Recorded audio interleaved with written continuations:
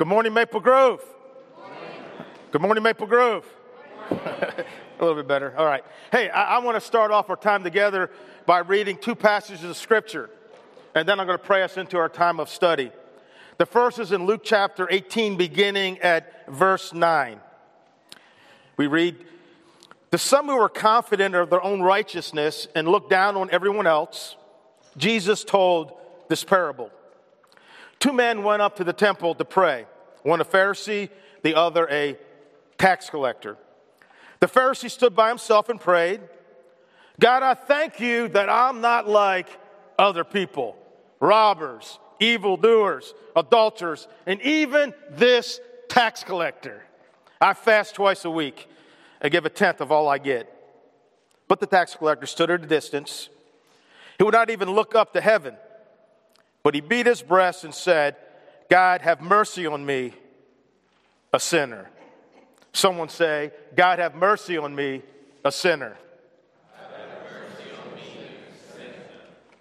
I tell you that this man, rather than the other, went home justified before God. For all those who exalt themselves will be humbled, and all those who humble themselves will be exalted. Now, the second passage is from John chapter 8, beginning at verse 2. It actually was what we read in our Faith Comes From Hearing this past Tuesday. And listen, if you're not doing this plan, you are really missing out. It's taking us all the way to Easter, just a few verses at a time so you can really meditate on them. And it's the YouVersion app. And I got to tell you that when you get to read the Talking It Over section, where many people within our body are sharing what they got out of that passage, it's so inspiring and so challenging to hear how God is speaking to other people. And you can always join in, right? And I'll probably send out another text with another chance for you to join in. But here's that passage. John chapter 8, verse 2. "At dawn, he," that would be Jesus, "went to the temple complex again. And all the people were coming to him. He sat down and began to teach them. Then the scribes and the Pharisees brought a woman caught in adultery, making her stand in the center. 'Teacher,' they said, 'this woman was caught in the act of committing adultery. In the law of Moses commanded us to stone such a woman. So what do you say?' They asked us to trap him in order that they might have evidence to accuse him. Jesus stooped down and started writing on the ground with his finger. And I don't know if you saw the Passion of the Christ, but in that movie, at this scene when Mel Gibson knows how to create a scene. I love the movie, We Were Soldiers. And when he hit the land, the colonel said, "I'll be the first foot that hit the ground and the last foot to leave." And he zooms in and you see the colonel's foot hit the ground and to be the last to leave. And this is such a powerful scene as he begins writing in the sand. When they persisted in questioning him, he stood up and said to them, "The one without sin among you should be the first to throw a stone at her." Then he stooped down again and continued writing on the ground. When they heard this, they left one by one, starting with the older men. Only he was left with the woman in the center. When Jesus stood up, he said to the woman, "Where are they? Has no one condemned you?" "No one, Lord," she answered. "Neither do I condemn you." And Jesus said, "Go. Leave this place where these guys drug you just to condemn you. Go. And from now on, do not sin anymore." Sometimes we need to go too, right? We need to leave that place of condemnation and go and sin no more. Father God, we love you. And God, we humbly come into your presence this morning. Holy Spirit, fill this place. God, I pray your word will come with power. Give us eyes to see, ears to hear. God, we're amazed at your word. We're amazed that right now we're praying to the one who spoke everything into existence. You're huge, you're holy, you're God, and you're here. In Jesus' name, amen.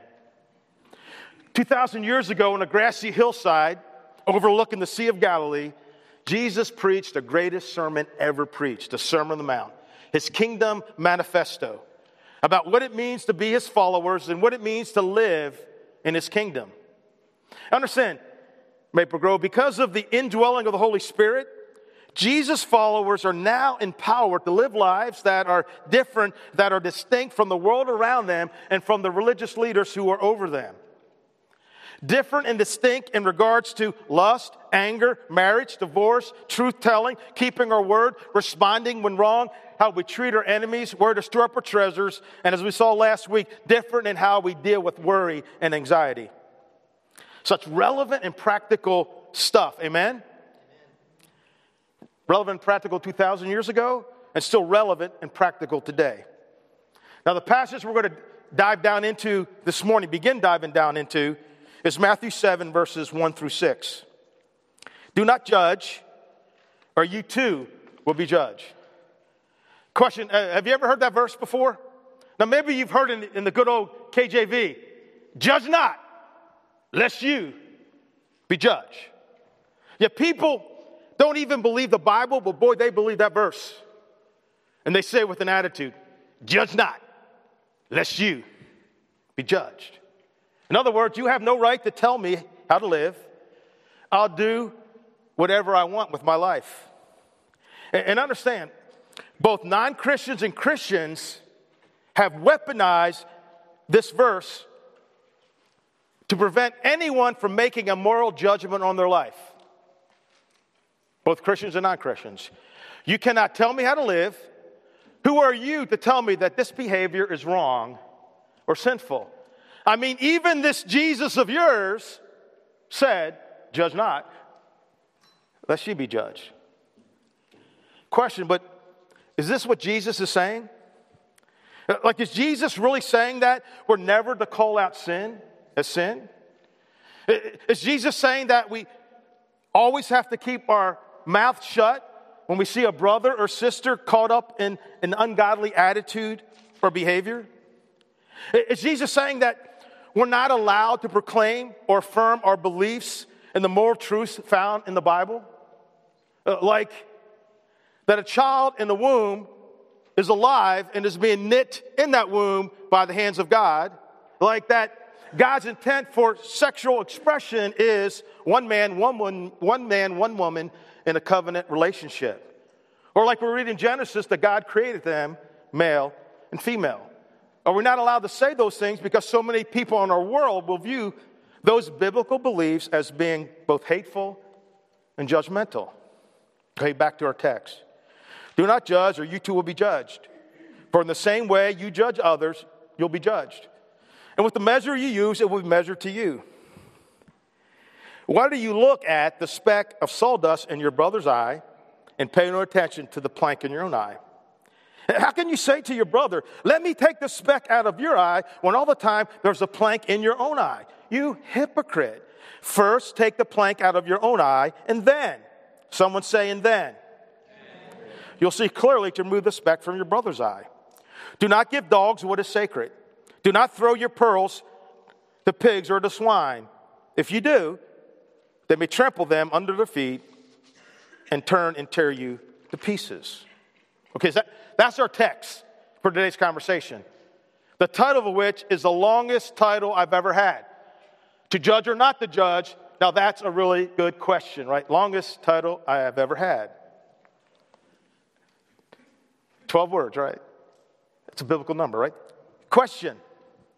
Do you think that the topic of judge not lest you be judged is relevant?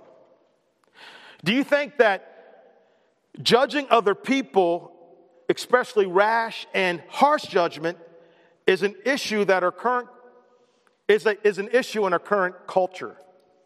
Has the church, have Jesus followers ever gotten it wrong when it comes to judging other people? Do you think that the words in Matthew 7 have often been misunderstood, abused, and misapplied? Now, as I've already mentioned, this passage of Scripture is often misinterpreted and weaponized in an effort to shut down any and all moral judgment. And quite effectively, I might add. I mean, whenever these words are weaponized and they fall into the hands of a skilled marksman, they really do shut down all moral discernments. In fact, I'm convinced that this is one of the most pervasive values in our culture. Tolerate everything, every kind of behavior, every kind of belief system. You have no right to say that something is right or wrong, bad or good. Judge not, lest you be judged. Unless that is, if you are a Christian who actually believes the Bible is the highest authority. Then judging is not only fair game, it's applauded. One author I read this week mentioned that Christian values at one time dominated culture. Slowly they were marginal in culture, then indifferent to culture, and now pretty much culture is hostile to Christian biblical values. Judge not, or you too will be judged. Now, it does stink to be judged, right? Like, how many of you have ever been judged wrongly? Now, oddly enough, that has never happened to me. Like, no one ever judges me. No, actually, it's kind of the opposite, right? I mean, it goes with the territory, right? That's it. I know I'm being judged, and it's just okay. Nothing I can do about it. But it's kind of horrible to judge, right? And listen, it's no secret that this theme alone is probably the number one theme that drives non-Christians away from Christianity. Those Christians, they're just so judgmental. They're so narrow-minded, so hypocritical. Jesus said, do not judge, or you too will be judged. But what does that exactly mean? Like, what did Jesus mean when he said that 2,000 years ago? I mean, if that's true, that you can't judge anyone, then we have to acknowledge that no teacher has the right to judge an essay. Who are you to say that that was an A or a B? You have no right to judge my paper. I mean, if we take it at face value, then no jury has the right to judge or hold someone accountable for a crime. Who are you to say that I'm innocent or guilty? And no police officer has the right to tell you you're driving on the wrong side of the road. Who are you to judge me? I feel better driving on this side of the road. You have no right to tell me where I can drive. Judge not, lest you be judged. And hey, next time you're pulled over, try that, right? You're speeding. Hey, judge not, lest you be judged. And let me know how that goes for you, right? Probably not well. But this is really what Jesus is saying in his Kingdom Manifesto? I think we all probably agree that at some level, maybe we're allowed to judge other people. Question, does a father have the right to judge a guy who comes to pick up his daughter at his house? If the guy doesn't have a job, dropped out of school, is obviously on drugs, and thinks socialism is being very active on social media. Does a homeowner have the right to judge a guy that he paid to paint his house if he painted the house the wrong color? Does a Jesus follower have the right to speak into the life of another believer who's caught up in some sinful behavior? Like what if the guy is verbally abusive to his wife? And what if his wife happens to be your daughter? Does a Jesus follower have the right and maybe even the obligation to express their beliefs in the public forum? But what if those beliefs are in direct disagreement with our current culture and are viewed as hate speech? Like, can you see how very complicated and yet important, incredibly important it is that we get this right? Do not judge, or you too will be judged. What exactly does Jesus mean? And how can we figure it out? Like, how can we know that our understanding of Jesus' words in Matthew 7 are the correct ones? And again, it's so important that we get this right.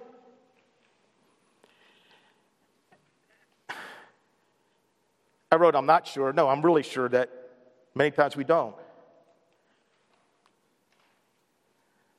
Listen, because many times we've misunderstood what Jesus meant by judging others.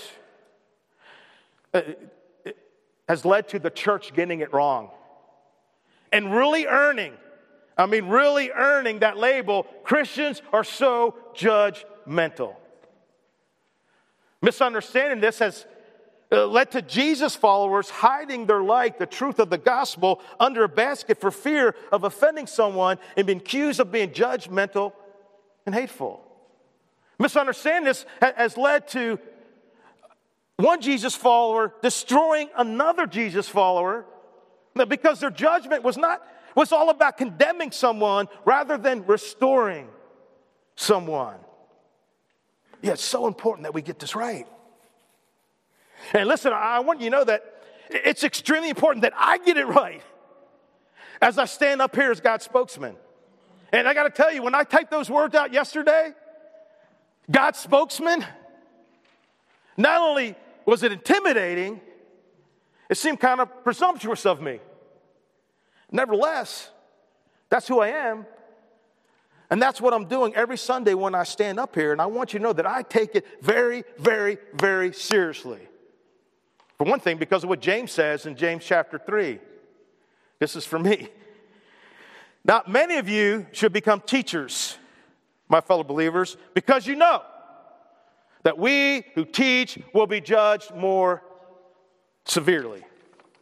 And I got to tell you, I spent a lot of time this week wrestling with this passage, reading and studying and praying and listening.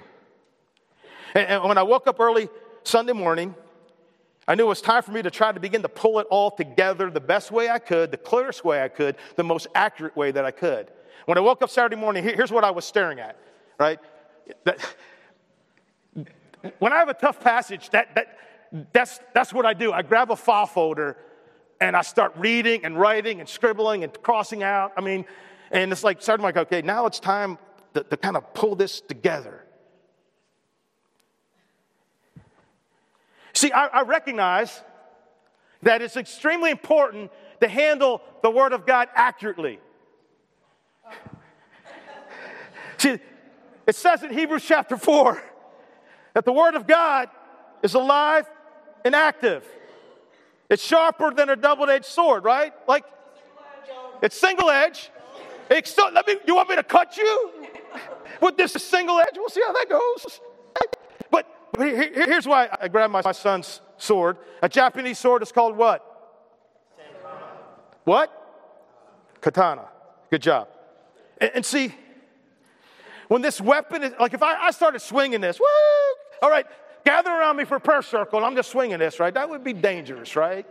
That would be very dangerous. And see, let me make sure I don't stab myself. 911, preacher cut himself. Okay. But see, when this is handled wrong, not only has it caused damage and destruction, but we missed out on so much healing and restoration that the word can bring. So it's so important that we divide the word of God correctly.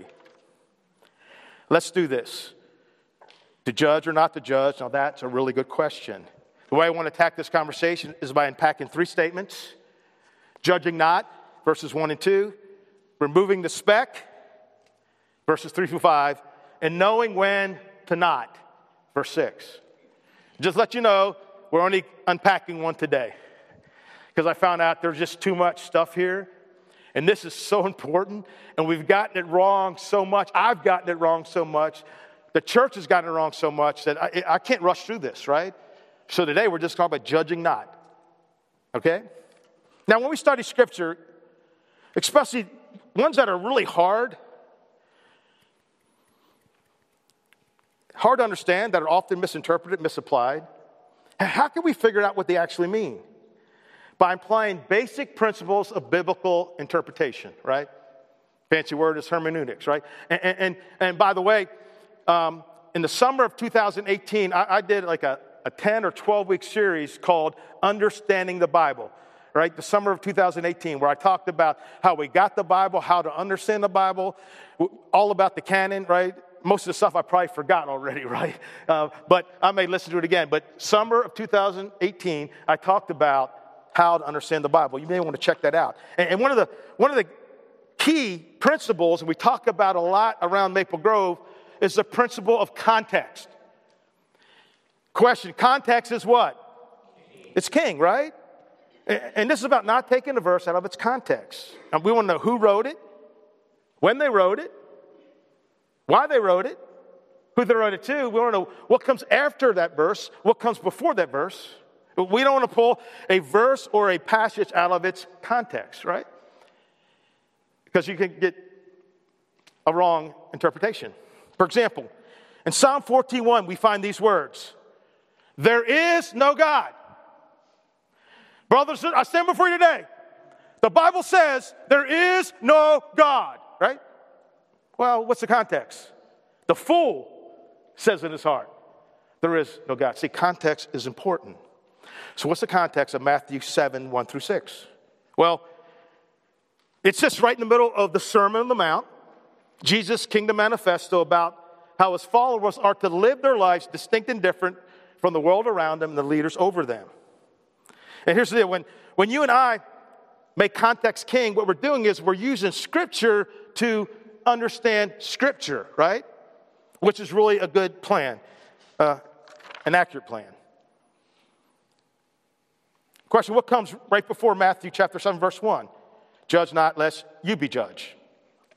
The answer is, what comes before Matthew 7 is Matthew what? 6. Good job.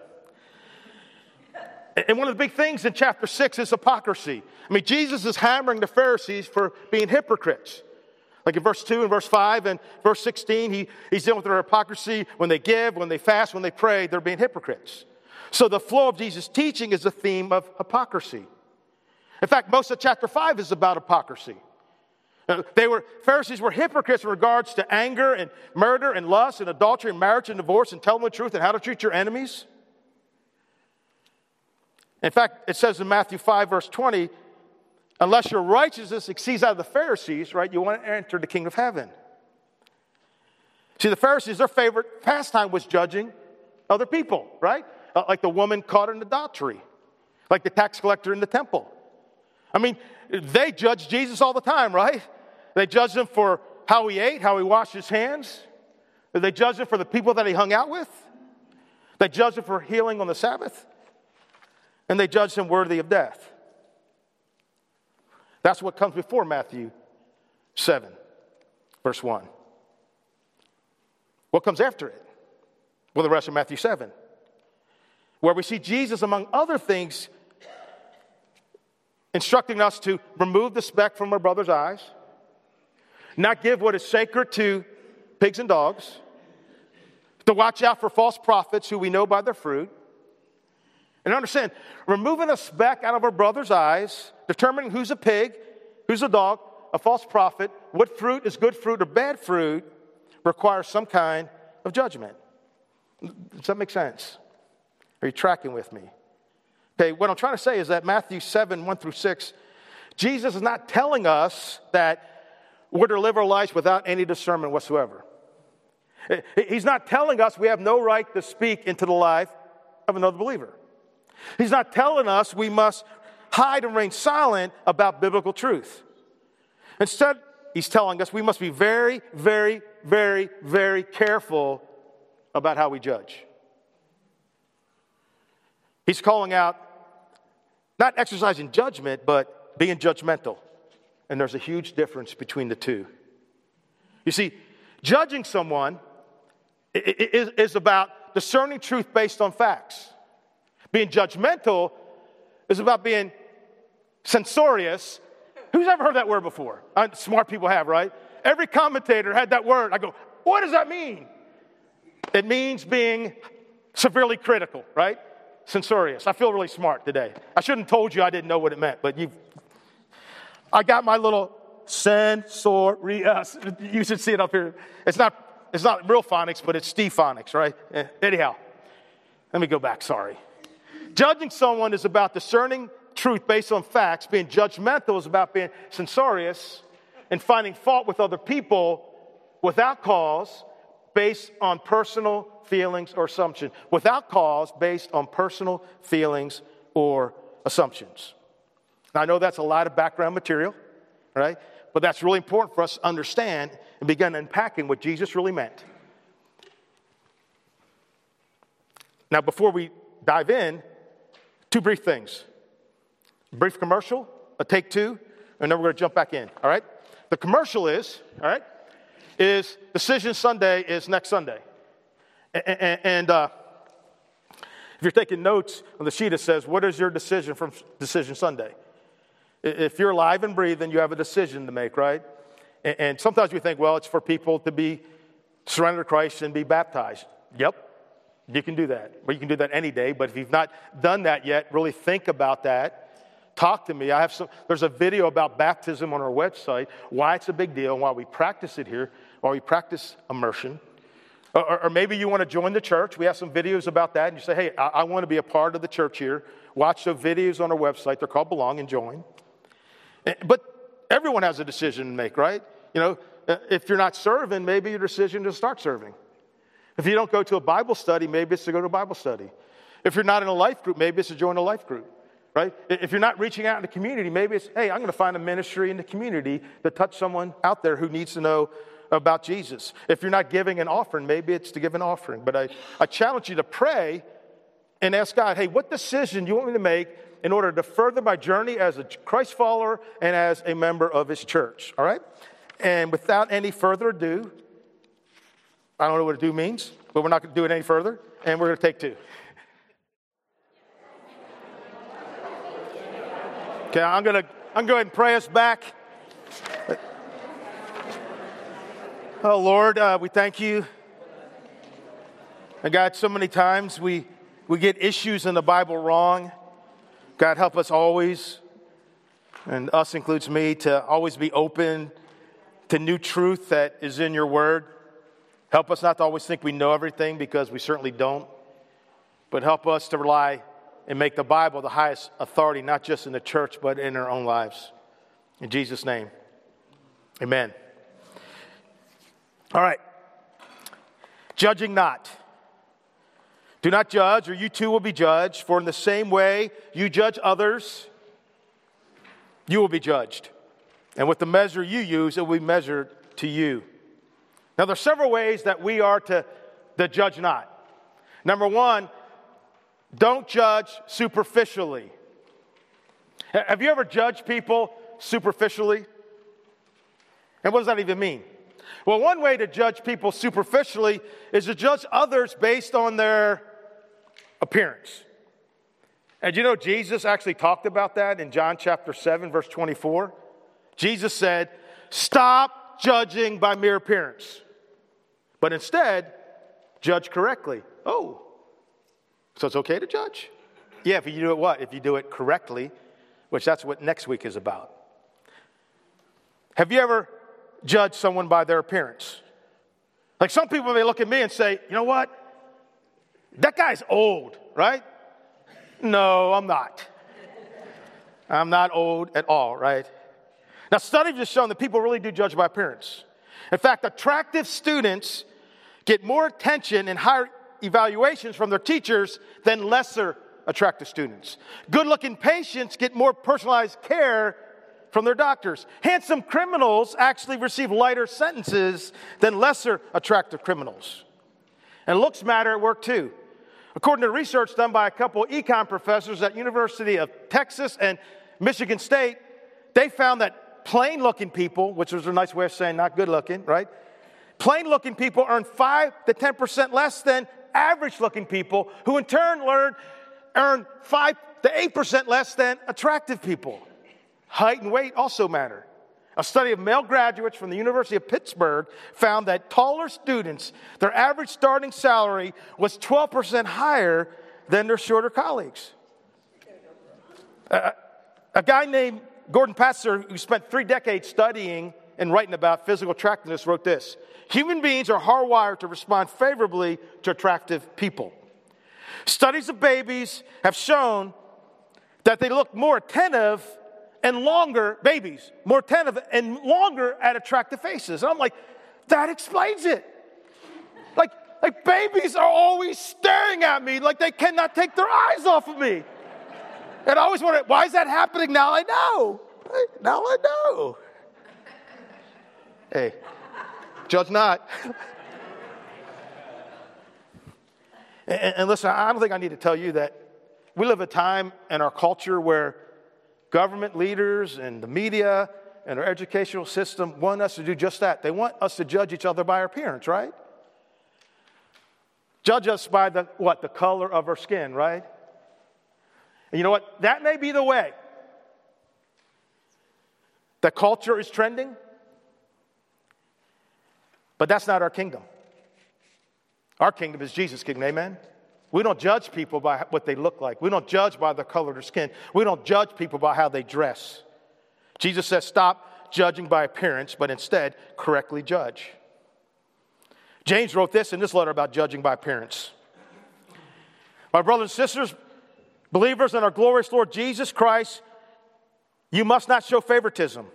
Suppose a man comes to your meeting wearing a gold ring and fine clothes, drives up in a Bentley, right? Has all kinds of gold dyeing. You can tell he has a lot of money, wearing a $5,000 suit. I wouldn't even know what that would look like, but I guess they are, right? A $10,000 watch, whatever, right? And a poor man in filthy clothes also comes in. If you show special attention to the man wearing fine clothes because he may tithe to your church, hey, here's a good seat for you. But you say to the poor guy, hey, sit over there. Or here's a place on the floor by my feet. Have you not discriminated among yourselves and become judges with evil thoughts? See, it's evil to judge by mere appearance. Down in verse 8, if you really keep the royal law found in Scripture, love your neighbor as yourself, you're doing right. But if you show favoritism, you sin and are convicted by the law as a lawbreaker. Hey, Josh, a little later, the next slide is like a picture thing. And when I ask for it, I want you to hit it and only for like 2 seconds and then take it away. Love you, brother. All right. Hey, you didn't hear that, right? I was supposed to say that during the take two, and I forgot. For church, and I forgot. So you didn't hear that. Forget you heard that, right? Now, another way that we judge people superficially is when we jump to conclusions without having all the facts, with only seeing a part of the story. And listen, because of social media, there's a little epidemic of people rushing to judgment without context, with only a part of the story, without all the facts. All based on what it looks like. All based on just a quick snapshot. All right, I'm going to show you a picture, and you're going to see it, take it away, and then I want you to tell me what it is. Go, Josh. What was it? What? It is a sink draining. Go ahead.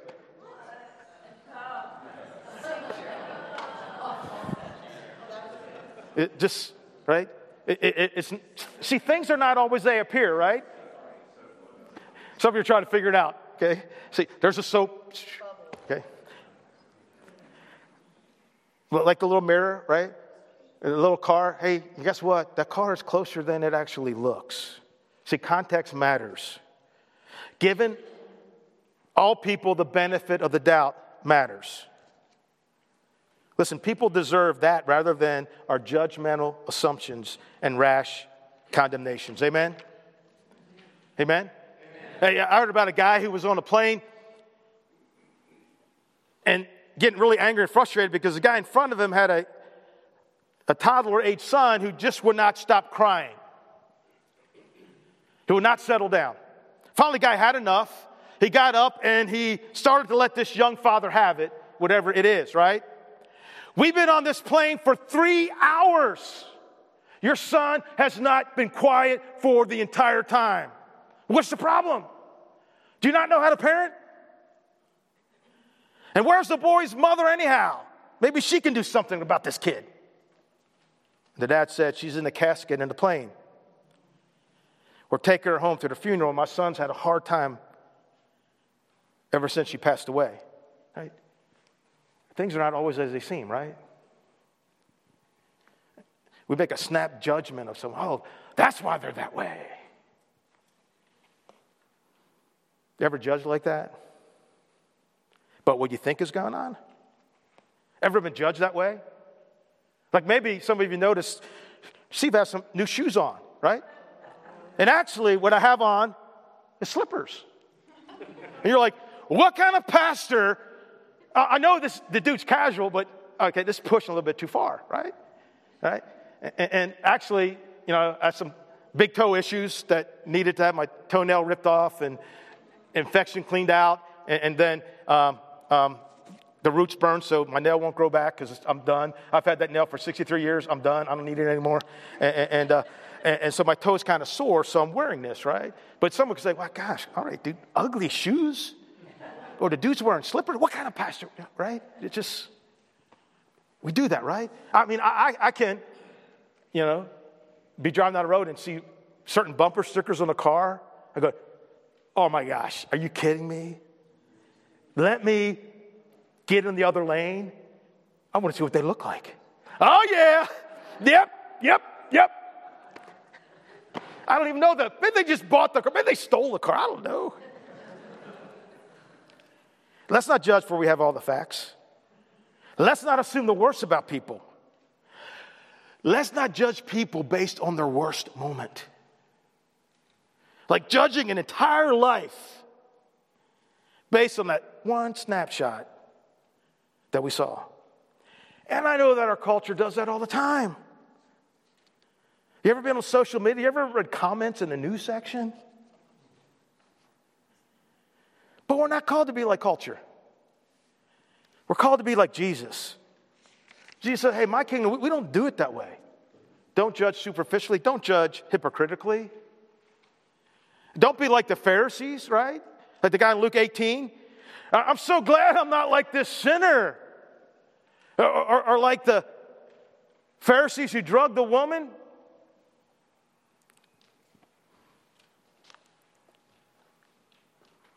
They weren't interested in justice. They wanted to condemn her. People make a mistake and we want to our world wants to just drag people in there. I can't believe, they just pound on people. Jesus said, hey, we don't do it that way. We don't judge hypocritically.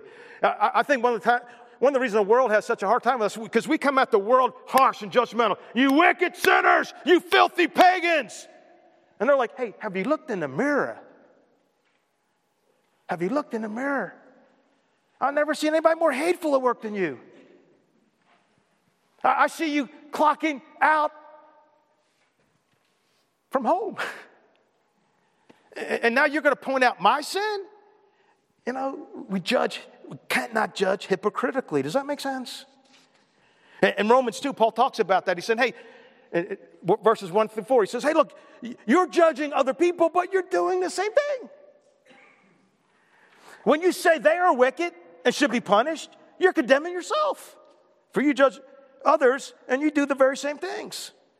Since you judge others for doing these things, why do you think you can avoid God's judgment when you do the same things? And then he goes down and the same thing. He says, don't you see how wonderfully kind, tolerant, and patient God is with you?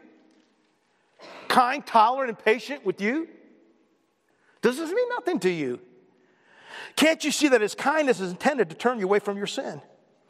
And maybe if we're more kind and patient and loving and compassionate, right, maybe people would turn as well.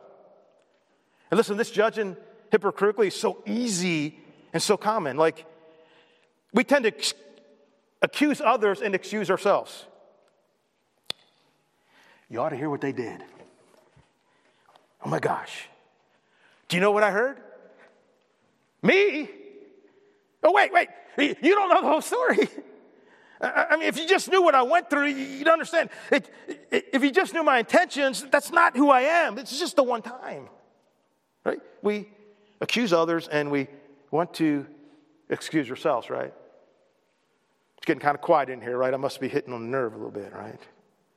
Next, don't judge unwarily. That's actually a word. I didn't know it was. Because I'm going for the LYs, all right? And that means without heed or caution. Unwarily. For the same way you judge others, you will be judged, and with the measure you use, it will be measured to you. Don't judge unaware that the measure you use to judge others is how God is going to judge you. And we've seen this sermon already, right? Jesus said, if you don't forgive others, I won't what? Forgive you. If you don't show mercy, I won't what? Show mercy to you. Do you want God, do I want God to judge me the way I judge other people?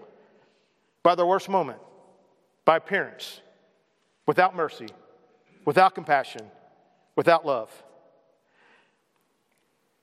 And I think another way we see this with the measure you use, it will be measured to you.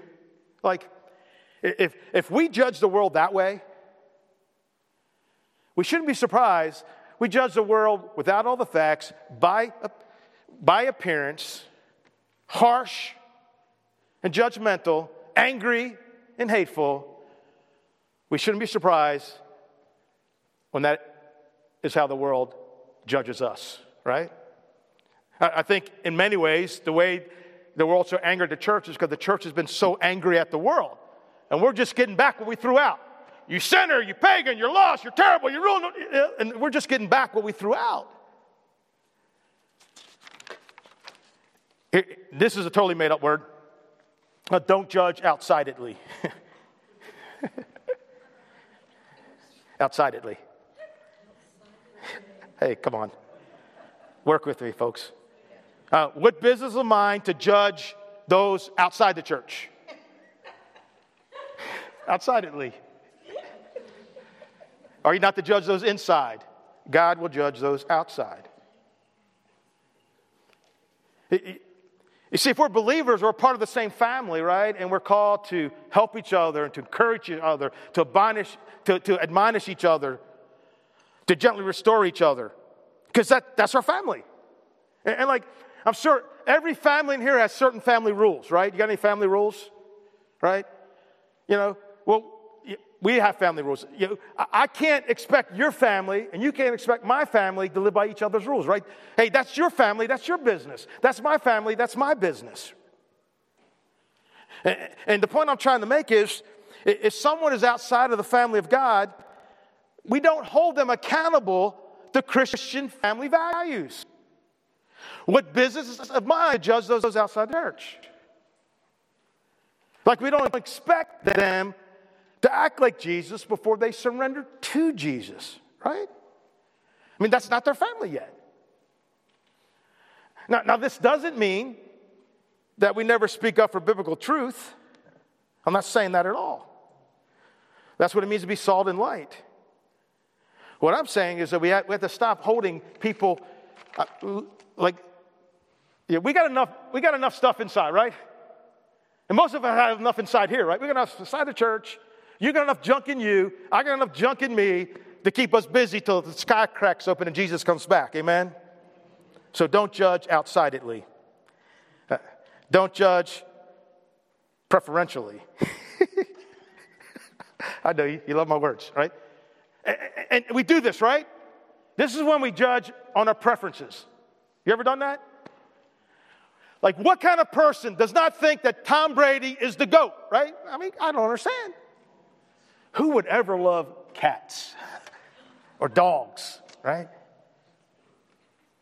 How can anyone worship the music like that, right? Hey, that's preferences, right? We don't judge by our preferences. There are preferences. My preferences are not yours, right? I've done that. Here's the next one. We're about done. Don't judge enjoyably. Like, if you're like, oh, I just so much love judging people. I mean, when I'm pointing out the faults of others, I just feel so alive inside, right? If that's you, that is not good. Repent, hang out with Jesus more. Amen? And finally, it's a bonus. Don't judge condemningly. And what I mean by that, if your goal in judging people is to destroy people and not restore people, you're doing it wrong. We don't judge looking to condemn. We don't judge and point out their sin and walk away. We judge in order to restore people. We don't judge condemningly, we judge correctly. And we'll dig into more of this next week as we talk about removing the speck and how to know when not. As I wrap up, 2,000 years ago on a grassy hillside overlooking the Sea of Galilee, Jesus proclaimed his kingdom manifesto. In this manifesto, he talked about so many practical and relevant things. And one of the things he talked about was judging others. When it comes to judging others, Jesus says, hey, I know this is how the world does it. I know this is how the religious do it. But that's not how we do it in my kingdom. We don't do it that way.